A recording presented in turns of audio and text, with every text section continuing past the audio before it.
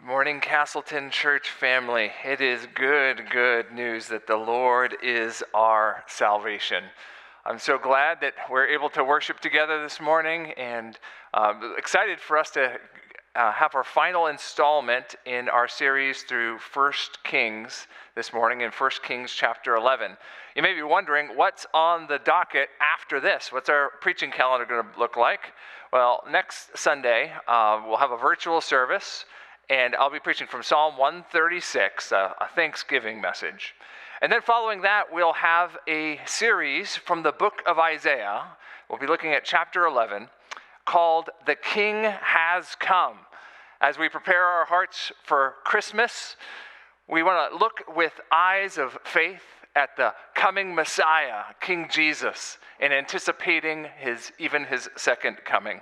I hope your heart will be warmed by it as we celebrate the birth of our Savior. Well, this morning our text is 1 Kings chapter 11, as it was already read.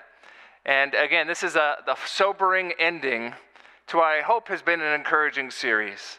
As we prepare our hearts for it, why don't we ask the Lord's help with a brief word of prayer?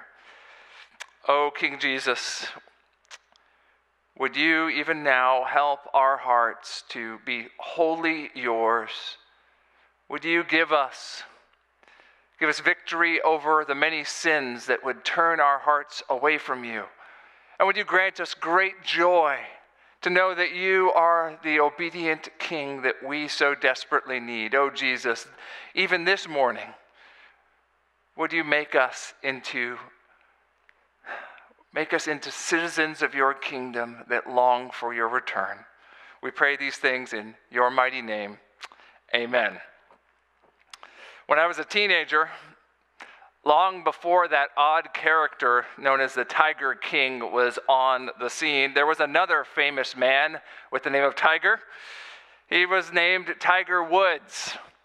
There was a buzz about him in the sporting world. I remember when he was Rookie of the Year. I really wasn't one to watch much golf, but even I got on the hype train. I found myself watching golfing events just to watch this guy swing a golf club. And it wasn't hard to see why people were so excited about him.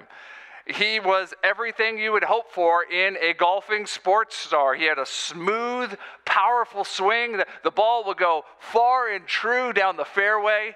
He had a wholesome image. He graced the cover of modeling magazines. Every endorsement you could imagine was his. He was very quickly on the top of the sporting world. He had endorsements that would net him over $100 million per year because, after all, everyone loves a winner, and there was lots of winning going on. He won 14 majors over 10 years. It looked like this guy was just going to keep steamrolling the golfing world. But the great heights that Tiger Woods rose to only served to make his fall all the more ruinous. In 2009, an Inquirer story broke. It turned out that Tiger Woods had been a serial adulterer. His image took a battering, even as the SUV he was driving, in a bit of poetic justice, was dinged up by his enraged wife with, yes, a golf club.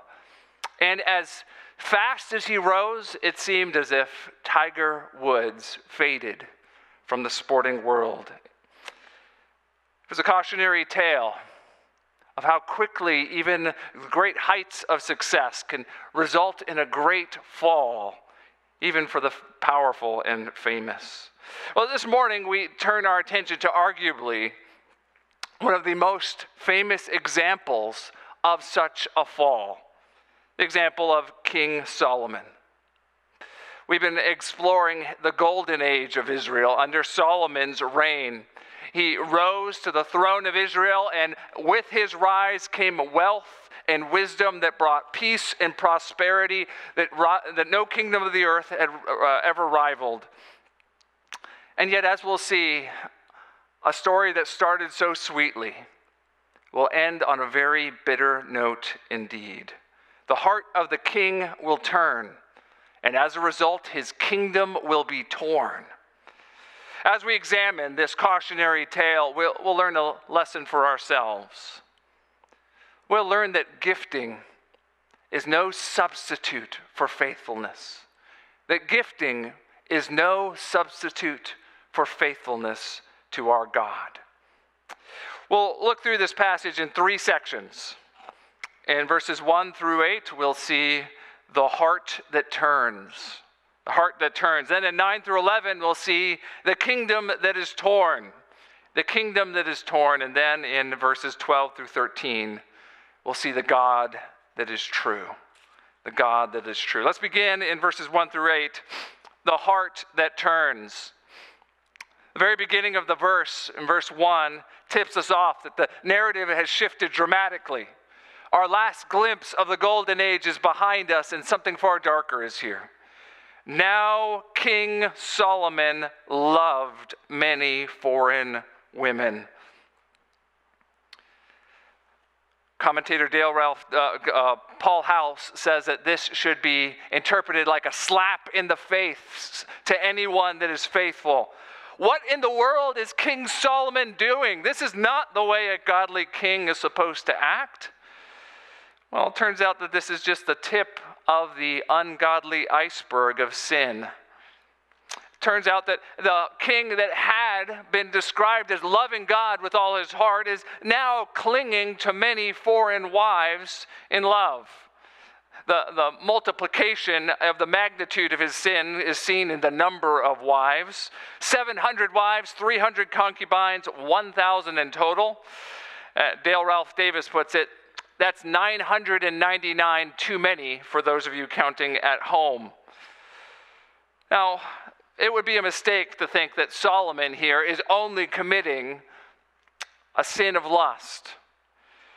Back then, accruing many wives was a status symbol of sorts for kings. Having a large harem that everyone could see the magnitude and size of was a way of showing how great a king you were. So in that way, Solomon just had to have the most wives of all. It also, there was political capital to be gained through these sorts of marriages. Remember, Solomon, early on in his story, we were told he married Pharaoh's daughter. The thought back then was if you married, made bonds through marriage to other nations that might at some point come into conflict with you, that maybe, just maybe, the bonds of blood would keep the peace between you and these rival nations. Well, Solomon, for those reasons, but certainly also for the lusts of the flesh, accrues for himself many, many wives. Now, as bad as that is, though, it's not even the worst of it. No, at the heart of the matter is the heart failure of the king. Verse 4 makes that clear.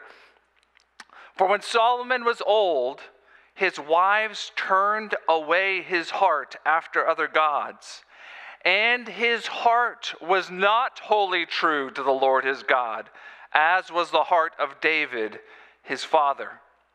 6 times in this passage, heart is brought up. The repetition is intended to draw the emphasis to this great failing of this great king. He has a divided heart that will divide his kingdom. Solomon, through the love that he had for these foreign wives, has his heart turn astray. Now, if Solomon had been paying attention, this should have come of no surprise to him at all.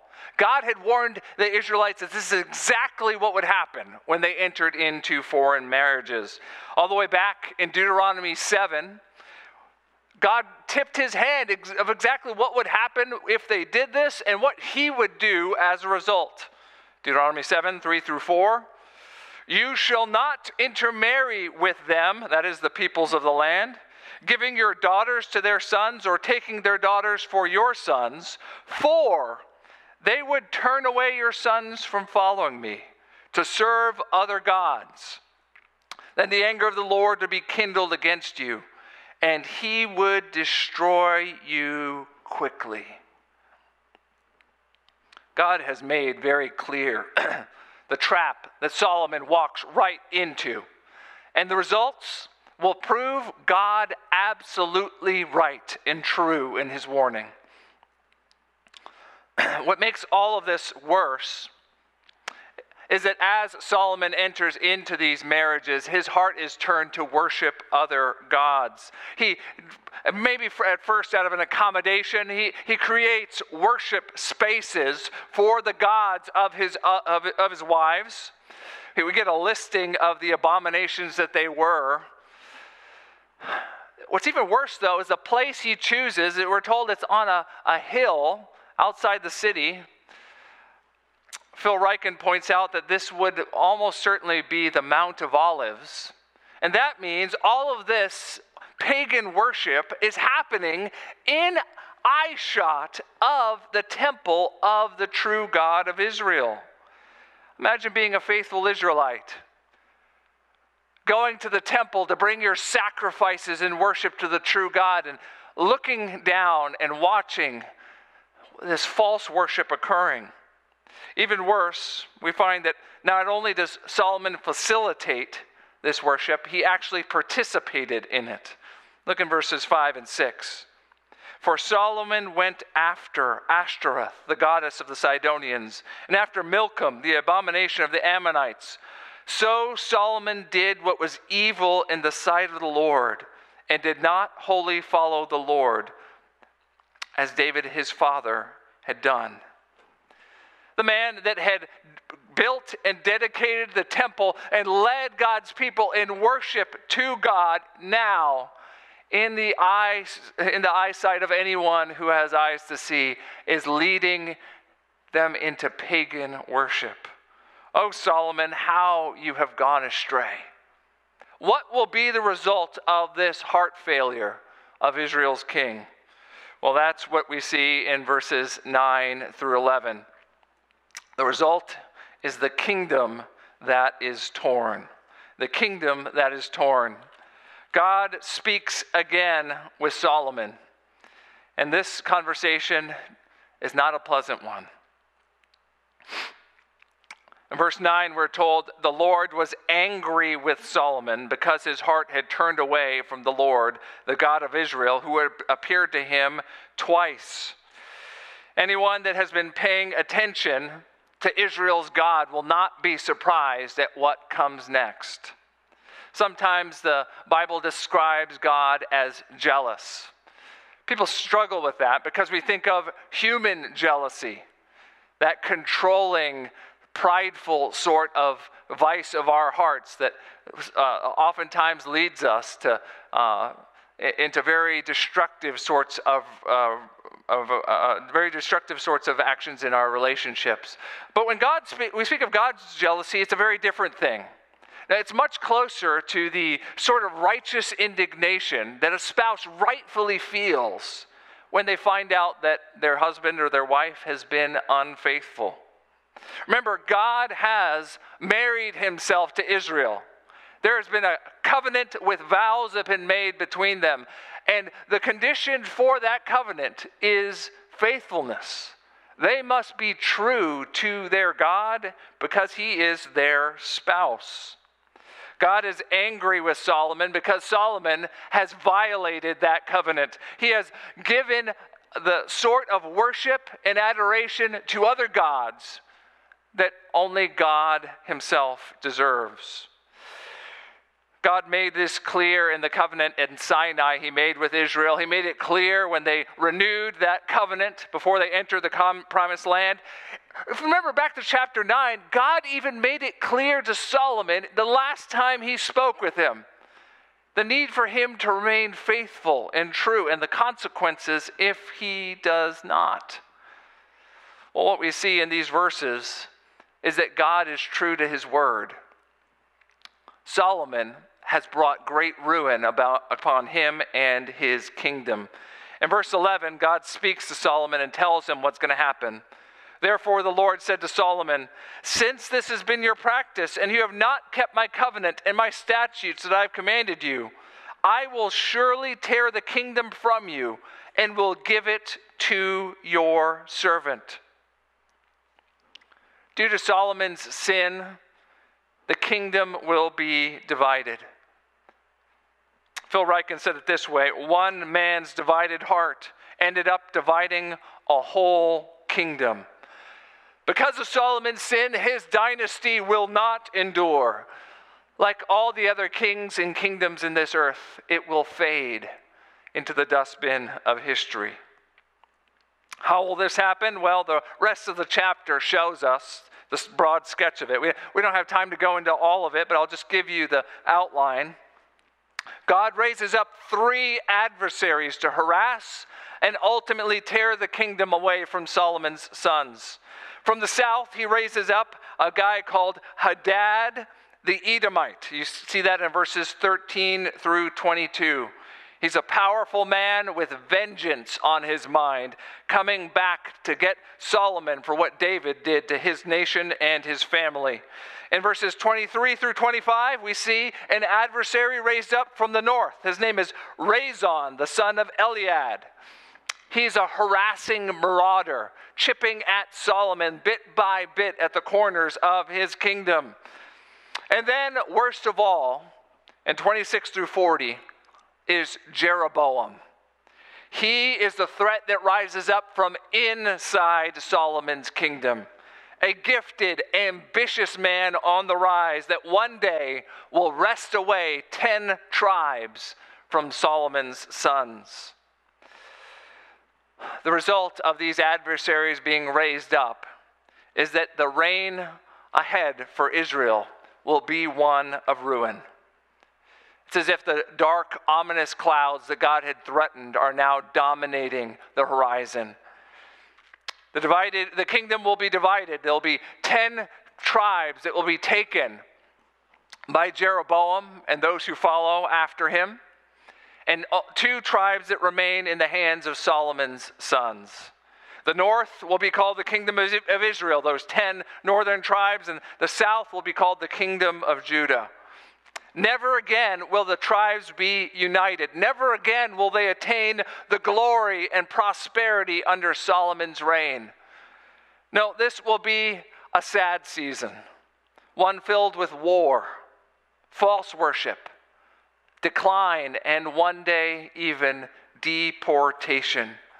The northern tribes will, after much disobedience to God, be carried away to Assyria in exile, never to return. And the southern tribes, even though they'll endure a little longer, they too will fall into unfaithfulness, and they too will be carried away to far and lonely Babylon. It appears as if the future for God's people is a dark one indeed. And yet, in the midst of such a severe judgment, there is mercy still. And that's what we see in verses 12 through 13. The God that is true. The God that is true. Even in the midst of those dark, ominous clouds dominating the horizon, there can be seen glimmers of hope. Because after all, the God of Israel is a God full of grace and mercy. You could see his mercy even toward King Solomon in the way his judgment will be carried out. There's 2 ways you can see his mercy. The first is that Solomon will not have to see these dark days himself. Verse 12, "Yet for the sake of David your father, I will not do it in your days, but I will tear it out of the hand of your son." God tells Solomon that he will spare him the sadness, the shame of watching the kingdom torn out of his very hands. He'll wait for that judgment to come to pass until Solomon himself has passed from this earth. A small mercy, but a mercy nonetheless. But second, not only is God going to wait until Solomon sleeps for this, it turns out that God's judgment will not last forever. There will be a remnant for Solomon's sons. Verse 13, "However, I will not tear away all the kingdom, but I will give one tribe to your son for the sake of David my servant and for the sake of Jerusalem that I have chosen." There's a biblical pattern, especially prominent in your Old Testament, but also in the New, that in God's judgment, there's always a remnant that he saves for himself.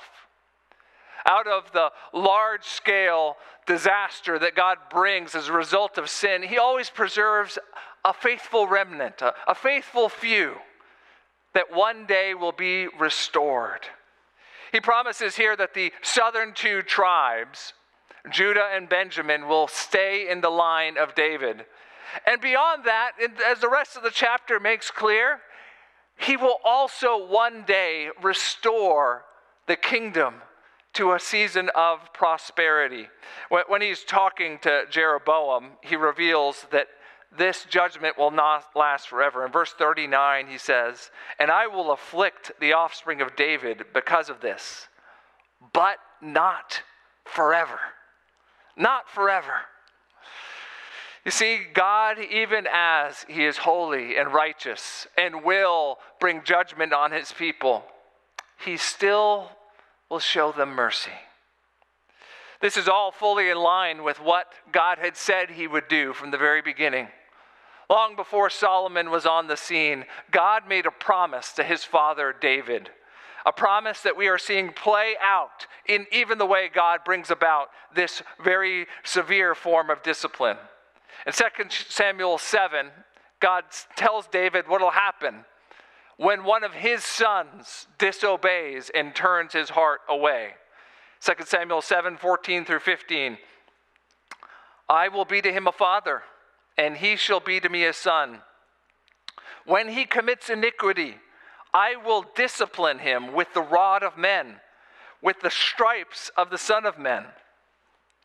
But my steadfast love I will not depart from him, as I took it from Saul, whom I put away from before you."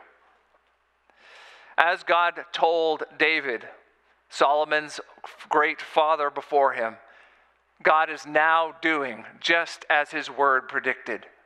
He is disciplining his nation and his king with the rod of men. It will be a long and painful season of discipline.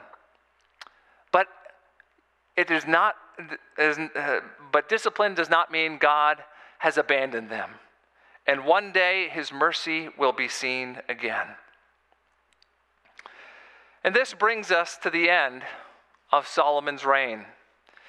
We're not told what happened after God spoke to Solomon in this way. We don't know whether he repented and regretted all he did and turned his heart back to God, or whether he doubled down on his sin and lived in even worse wickedness for the rest of his days. Some people like to speculate that he turned back and wrote the book of Ecclesiastes as a result. Maybe. I'd like to think so. But let's be frank, the text simply doesn't tell us. What it does tell us is that after God spoke to Solomon, shortly after, Solomon went the way of all the other kings of this earth. What we see in 41 through 43 is even the greatest kings of men one day must leave their kingdoms. One day they must lay down their riches and become dust, for from dust they came. Solomon's reign was a remarkable one. 40 years, mostly filled with wealth and wisdom, peace and prosperity. And yet, as sweetly as the song began, it ends on a bitter note indeed. As will be the pattern with all of the kings that come after him. For all the good he did and all the mistakes he made, at the end of the day, he is just a man. And he was not made to live forever. What are we to take from the reign of such a notable and tragic king whose heart loved God so greatly and yet turned away in his final days? Let me suggest 3 lines of application for us as we come to the end of our series. The first is that we need to beware of the subtle and sudden nature of sin. Beware of the subtle and sudden nature of sin. When you look at the whole account of Solomon's life, even as his success was so notable at the beginning, there were the seeds of the sins that would one day, once they bloomed, bring about his ruin. You might remember that he married Pharaoh's daughter at the beginning of his reign. That was questionable at the time, but later on we see it developed into that love for many foreign wives. We saw his political power plays that got him to the throne. And later in life, we see that he was not done being bloodthirsty and lusting for power. His accrual of power was one of the vices that would be his undoing. Even his worship from the beginning, there was that minor note. He loved the Lord, yet he worshiped at the high places, foreshadowing his great turn of heart to worship and build worship spaces for these foreign gods. You see, for a time it seemed like his success had insulated him from all of these notable and yet subtle sins. And yet one day, the consequences for his sin came upon him quickly. It's like the old cartoons, the Roadrunner and Wile E. Coyote. You know, Wile E. Coyote's always chasing after the Roadrunner, and for a while it even looks like he can defy the laws of physics, running off of a cliff after the Roadrunner. That is until he realizes that his legs are no longer running over solid ground. He's running over thin air, and then he looks down, and suddenly the fall is sudden and quick. So it so often is with sin. Everything seems like it's fine. We think we have it under control until we don't. And great is the fall when it comes. Students, you're young, early on in your life. Maybe it feels like the sins that you are dabbling in don't have great significance to them. Oh, I'll have time to break this bad habit later. Oh, if I try it once, it won't do any harm. Realize the sins that are in seed form in your heart now, one day they will sprout. And if you leave it to another day to try and uproot those seeds of sin, your sorrow will only be magnified. Fight your sin now. Learn how to put your sin to death while you're young, and you won't have regret when you've grown older. Maybe you're someone who has some standing in this world. Maybe you're the head of a family as a parent. Maybe you have a role as a supervisor or a manager, people that report to you. There's a warning here of how sin can affect more than just you individually.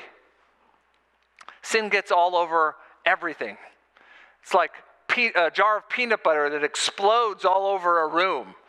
There's nothing that it won't ruin. Would you take the warning from Solomon?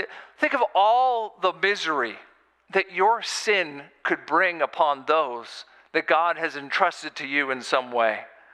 Your sin could ruin your reputation. But even worse, it could ruin your family. It could ruin your marriage.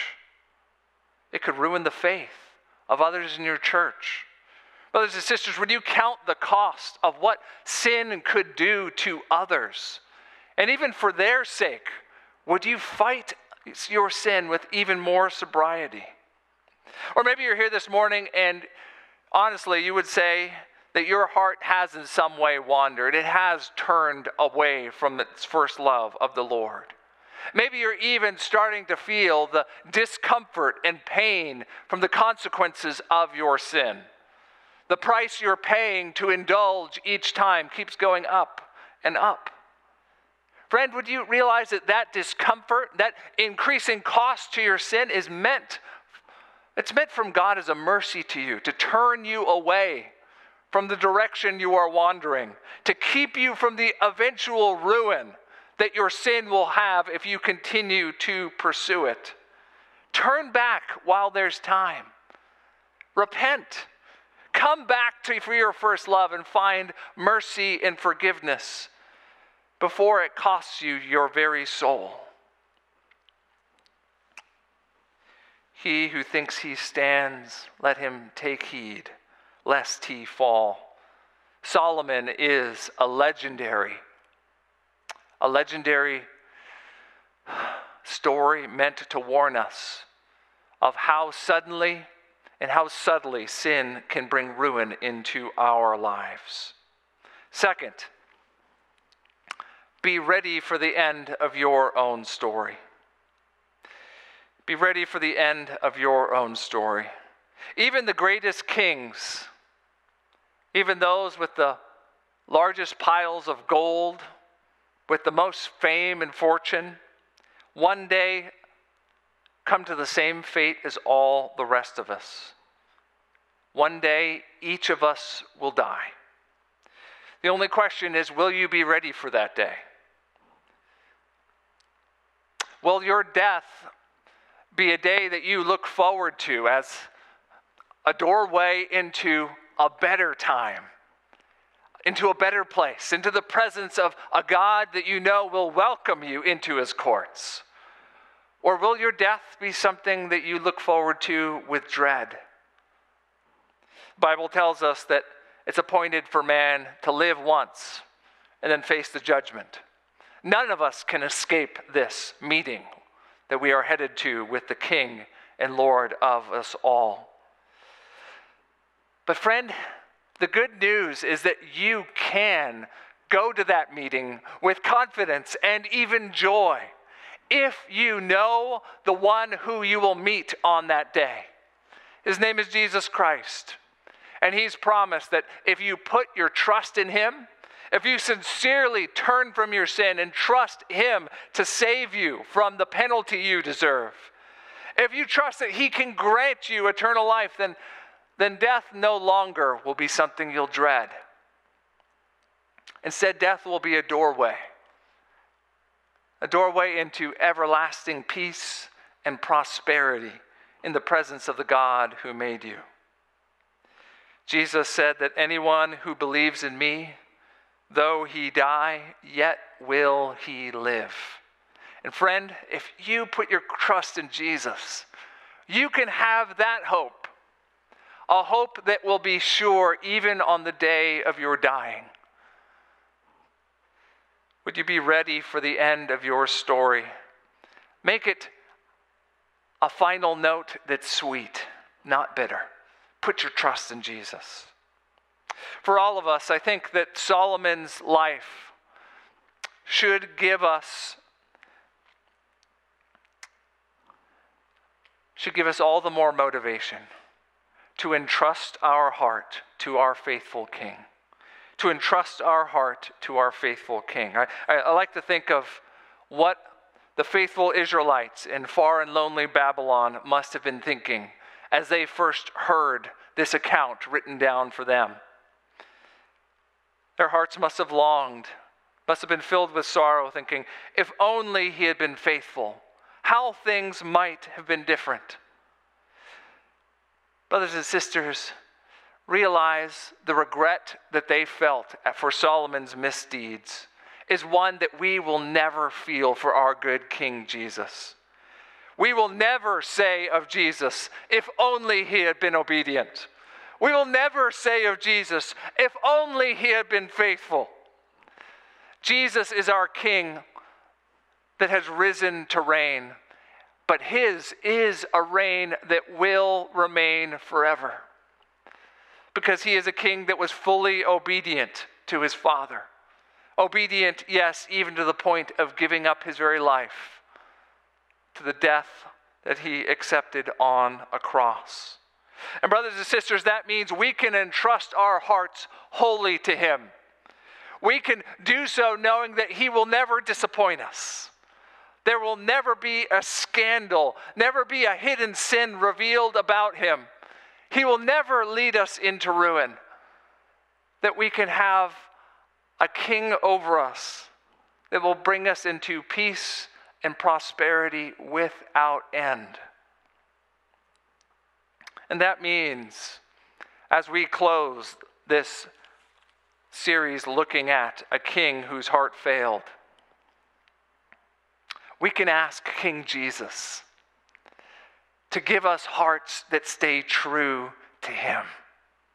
In a moment, we're going to sing a song that is fitting for those who know King Jesus and who long to remain in a loving relationship with him as long as they live on this earth.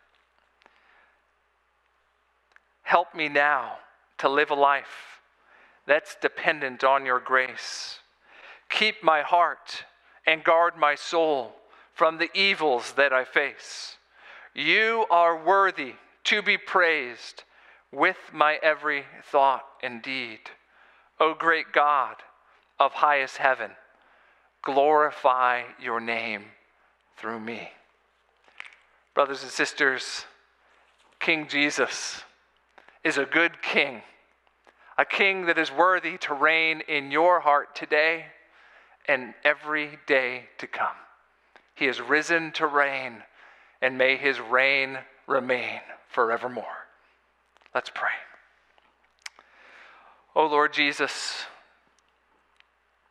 we worship you as our faithful King. Thank you for succeeding where Solomon and every king of men failed before you. Lord Jesus, would you now grant us hearts that love you, that are true to you? Would you sustain us by your grace?